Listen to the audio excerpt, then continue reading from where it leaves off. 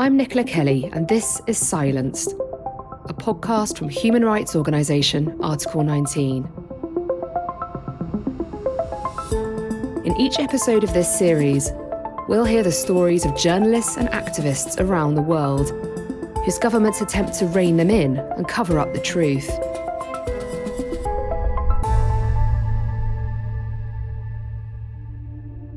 If you've been watching Russian politics for a while, you'll know Maria Baronova's work. A very vocal and well-known opposition activist for over a decade, Maria has faced huge adversity with frequent threats, interrogation and, on occasion, violent attacks against her carried out by Putin's allies. In 2019, in a surprise move, she joined the state-run television network RT, formerly Russia Today, as editor-in-chief, believing she could more effectively bring about change from the inside. Then, last month, after Russia invaded Ukraine, she quit. Here she describes what it was like working for the pro-Putin network, her background in activism, and her hopes for a free, independent Russian media.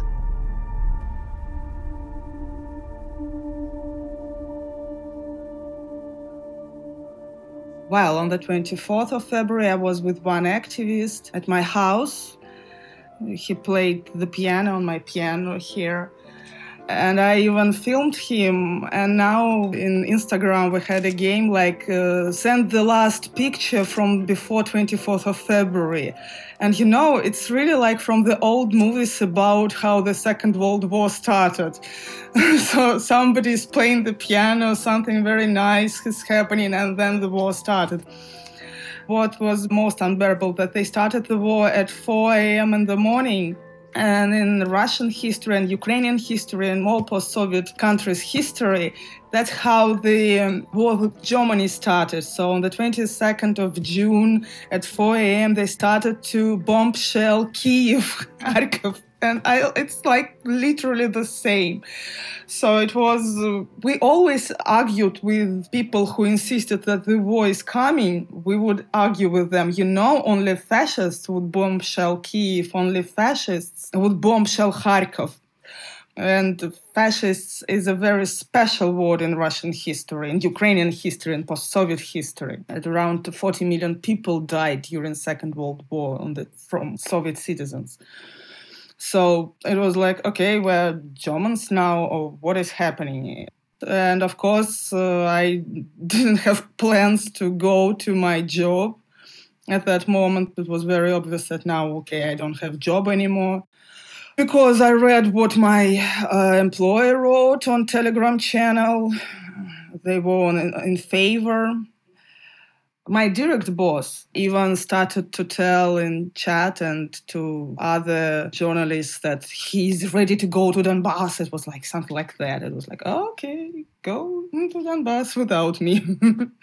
While Russian news continues to underplay the invasion and war in Ukraine, some of the country's best-known journalists are resigning in protest. Maria Baronova has resigned from RT. Well, I had some intimidation from my opposition colleagues, let's say that. They would write something like, we don't believe her, we will never ever forgive her, and some other bullshit. But it's very hard to be concerned about my own security because I have been under the threat for 12 years. And when I joined RT, it was the time of relief, so I even got rid of my PTSD, which I acquired from the years in activism and from my criminal case. So yeah, it's very hard to be always afraid of something. You either go crazy or you somehow know how to calm yourself down. I don't anywhere to go. Also, I have a son and I'm not leaving him here. That's why I have been living in Moscow for the last 12 years. His father wouldn't allow me to leave Russia with my son. So at least I've got here my flat. And you wouldn't live even under the threat of nuclear war. And obviously Moscow will be the goal in the nuclear war. You wouldn't. It's very hard to leave your place. I can't even imagine how to be refugee. So I don't have plans to be a refugee at all. I worked as a lab equipment sales manager in Moscow for different companies. By education, I was a chemist. I graduated from the Moscow State University. At around 90% of people with whom I studied left Russia. And the brain drain was really huge from the 90s. And the brain drain never stopped. So every well-educated people from every new generation would leave Russia. And all post-Soviet republics. That's the problem for all post-Soviet republics, including those 3 republics which are in the EU. So at around September 2011, all of my friends left Russia, and I felt really extremely lonely. And also the problem was that I was mom of 4 years. I was surrounded by a lot of moms with whom I had zero connection, intellectual, mental, philosophical, like, let's say, ordinary Russian women with ordinary Russian needs, people which didn't share anything with me. Human rights, they don't even think about it. But again, I felt lonely. And on the 23rd of September 2011, there was a huge party meeting of the United Russia Party, where, as we all thought, Medvedev should have promised to run for the second term. That's what we, people like myself and my friends who already left Russia, hoped, that anyway Russia will choose normal European path. Oh yes, we really even have some kind of change of presidents. Now we have a 3rd president, then will be 4th president. At some moment we will become a normal Western society. So we had such hopes. And then Putin and Medvedev changed, and Medvedev said that Putin is going to be our next president. Владимира Путина на должность президента страны. And that was like first time, like, oh no. And his speech, his tone of the speech, the tone of the speech of other members of United Russia Party, some of whom are famous actors, it was so Soviet-like speech. It was so like all these Communist Party gatherings from 80s or 70s. It felt very Soviet-like. It felt like we are going to the past. And also, the important thing, I had some money with which I wanted to go to the normal Western world and could afford a small flat anyway. So it was a moment like, that's it. I have some money. I had to do something in activism. I should join Navalny. I should join these other people who say that we should go and protest on the streets. Yeah, it sounded for me very silly at that moment because I never was that person who would go to protest, who would be the face of any protest.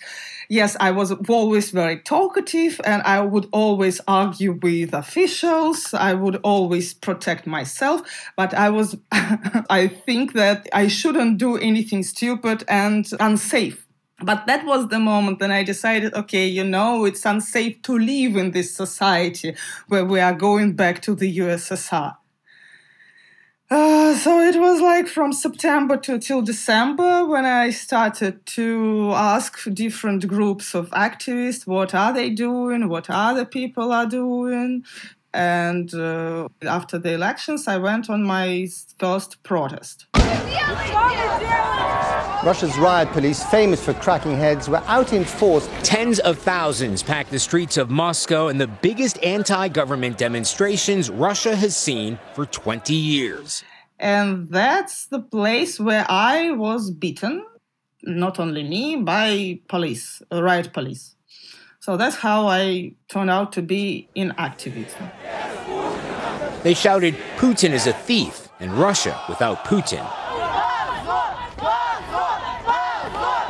When you come into Stanford, you meet a lot of people. So you might meet someone your first day and they might become your best friend for all 4 years. In 2018, I visited Stanford and I came from Moscow to the Bay Area. For the whole of my life, I have been learning the structure of American politics. I watched a lot of movies, I read a lot of books, but I have never visited America. And to be fair, what I saw in real life and what I'm dreamed of was quite different. And also it was the moment where Western world lived in the huge level of anti-Russia sentiment and anti-Russia hysteria. So at that time, it was impossible to have any sane discussion about Russia and Putin. When, for example, I would try to say, yes, Putin is bad, but he wouldn't do that because if he was able to do that, we would be in favor of him. And even when you joke something like that, people got angry. And it was academic society, academic sphere, and I realized that it is impossible to have any discussion about Russia. You either should agree or just should be silent. And, well, I already have the country and the society with such attitude. I remember that at some point I tried to be in some discussion on some party, and person angrily replied to my what if and what about. He replied that, what if you join RT? Your views are like this. It was like, okay, probably it's time for me to join RT if you don't allow me to have a normal, proper conversation. Why I decided to join them? First of all, I'm tired of arguments with opposition, because the problem of opposition in the authoritarian regime is the problem of the absence of the institution of opposition in the authoritarian regime. So in democratic regime, you have the institution of opposition.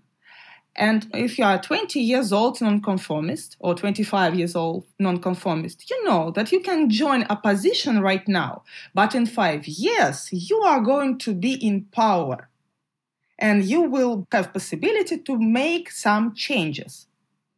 And like in 10 years, you will be opposition again, and that's the swings which you will have all of your life.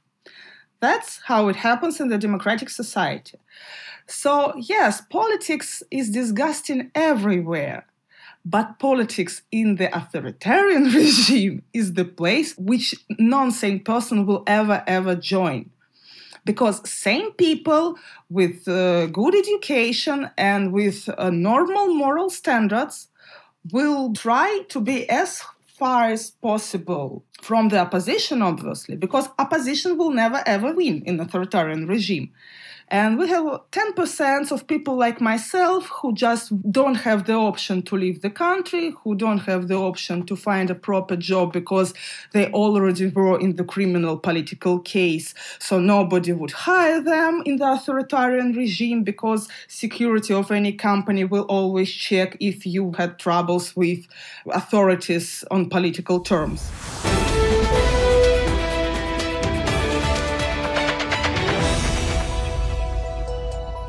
RT. It was a long path, in the end of which I decided, okay, if this opposition will never ever win in anything, what if I try to show to the people in government that I'm okay, I can stay near them, I can walk with them, and I support them in some ideas. What if in that way, in that case, I will convince them to choose the different path for Russia? So we have a quite huge professional community of independent journalists in Moscow, who, of course, were all very against my decision. And even if Masha Gessen wrote in the New Yorker at the time, collaborator, in English, you can imagine what happened in Russian language first day I joined publicly RT. So it was like a huge amount of hate and huge amount of promises to kill me and to punish me for that treason and so on and so forth. So first month I visited more often my psychotherapist than my workplace. Then I started to go to the newsroom. I was like this enfant terrible who would always try to lecture them about democracy, about democratic institutions, importance of trusting the victims. What struck me most, they didn't have really communities. So yes, they talked to each other, they were friends with each other. Yes, they sometimes spread rumors. They're journalists in the end. But they mostly would come to the office, to the newsroom, would do their job, and to live lonely. That's the little bit different from what I saw in Novaya Gazeta, in TV Rain, in Echo Moskvy, in other places of liberal journalism.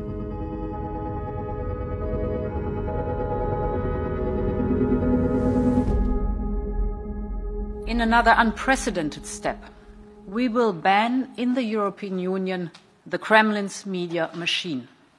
The state-owned Russia Today and Sputnik, as well as their subsidiaries, will no longer be able to spread their lies to justify Putin's war and to sow division in our union.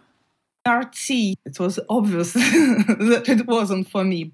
I understand that that was very idealistic, and I understand that I failed. And I felt even not in February. It was very obvious that around 2 years ago. It was very clear that no, I will never ever convince these people in anything. And I decided that I should quit. In January 2020, I decided that probably it's time to find another job because I'm not going to do anything good here.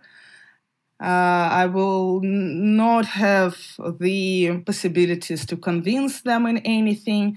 And what's more important, when you are in a position, they sometimes would listen to you if you have some patriotic, let's call them so, views. But when you join them, you just dissolute in them. It's like, no, it's not the time. It is always not the time. When you say, what if we publish that story? Oh, no, it's not the time. Let's do it another time. It is always you always should think about Russia and do it next time. And now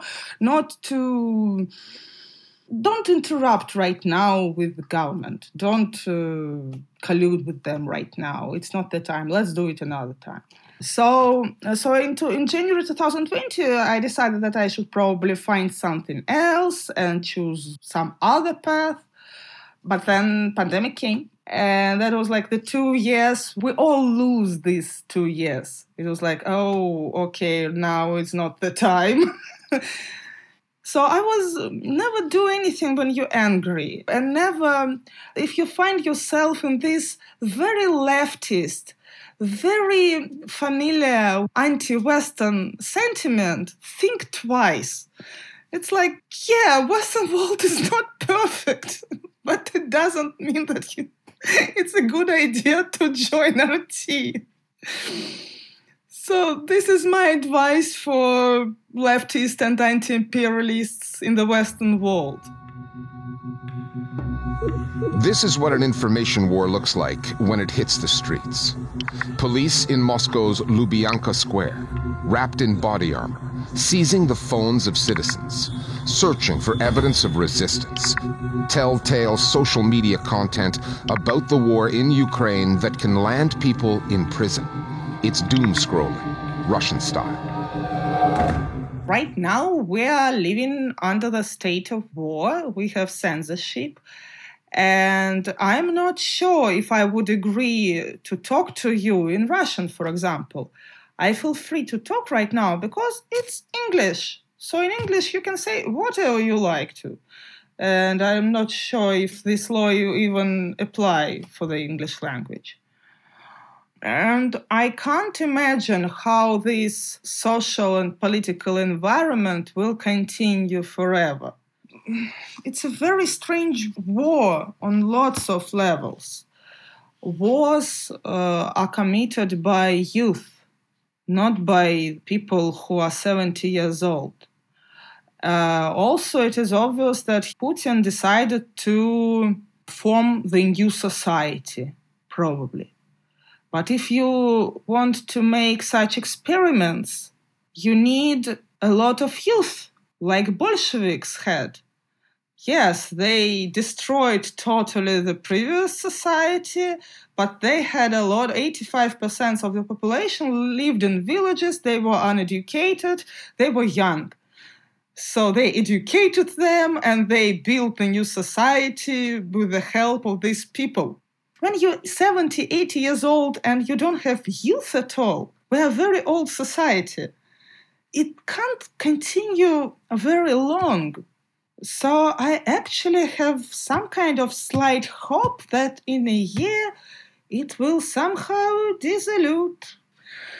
This regime for the media, this regime for the internet where we read everything through VPN, and presidential press secretary advises to use VPN in the open interview.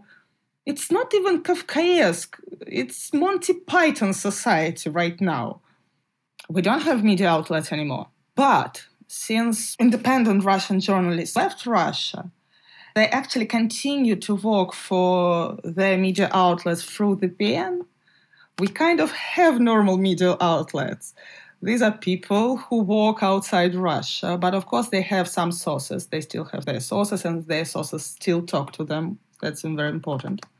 You can read independent information, independent from the state, through VPN, but it's also very hard to describe how Russian people acquire information, since I am able to read English. Most of my friends also know English. So you live in this echo chamber where you all have a little bit different worldview compared to the ordinary Russian citizens.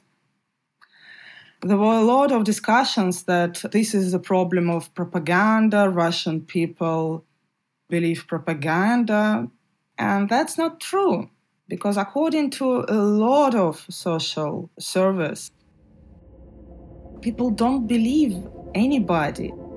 After the collapse of the Soviet Union, Russian society is a very skeptical society. They don't believe anybody at all. And that was also probably Putin's goal, that people shouldn't trust anybody. If people don't trust anybody, they're atomized, they don't connect to each other, and it's quite easy to rule them in a authoritarian regime, because otherwise they would ask for democracy. But if people don't trust anybody and don't trust the state and don't believe in state and don't feel that it's their state, because nobody feels that it's their state, in that case, you can do a lot of things and you can acquire very huge power, as we see now.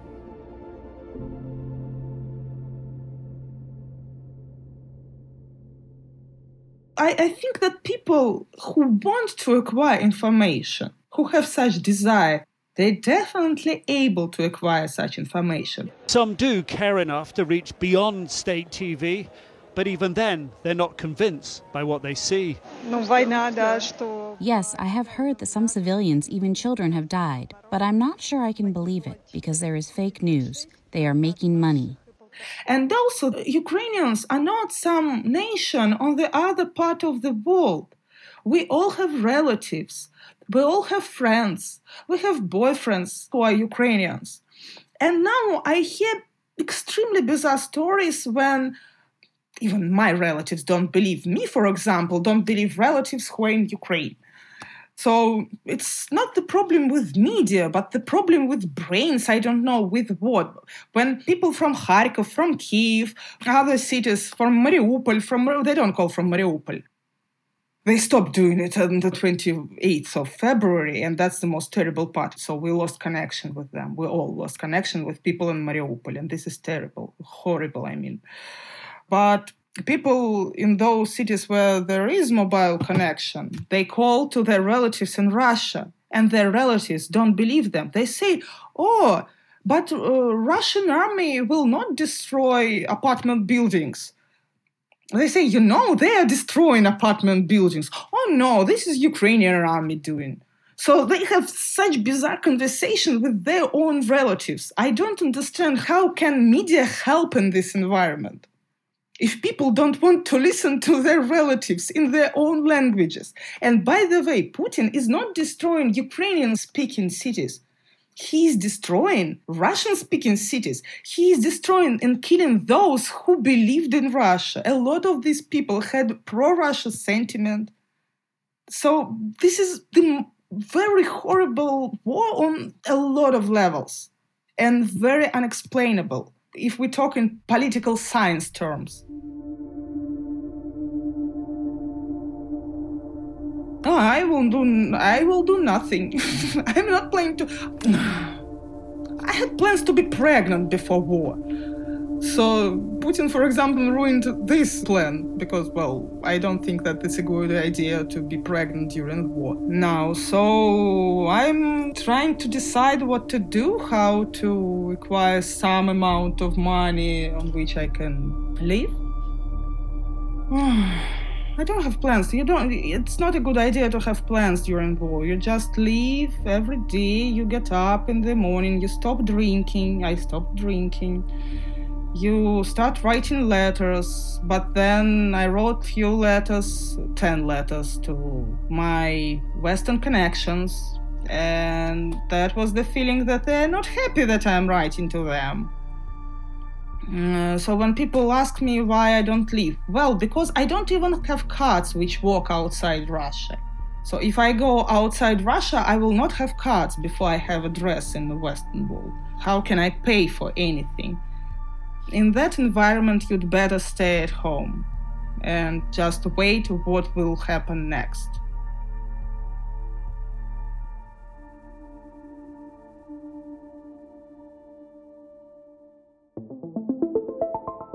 Silenced is hosted by me, Nicola Kelly, and produced by Christopher Hooton. Original music is by Julian Wharton, and sound design is by Rick Morris. Many thanks to Maria Baronova for patiently navigating various VPN connections to speak to me. As ever, we'd be really grateful if you could leave a rating or review the podcast wherever you're listening, 5 stars ideally. It's a really great way for people to find us. If you'd like to hear more about what Article 19 does, drop us a note on Twitter, where we're at Article19org. Thanks for listening.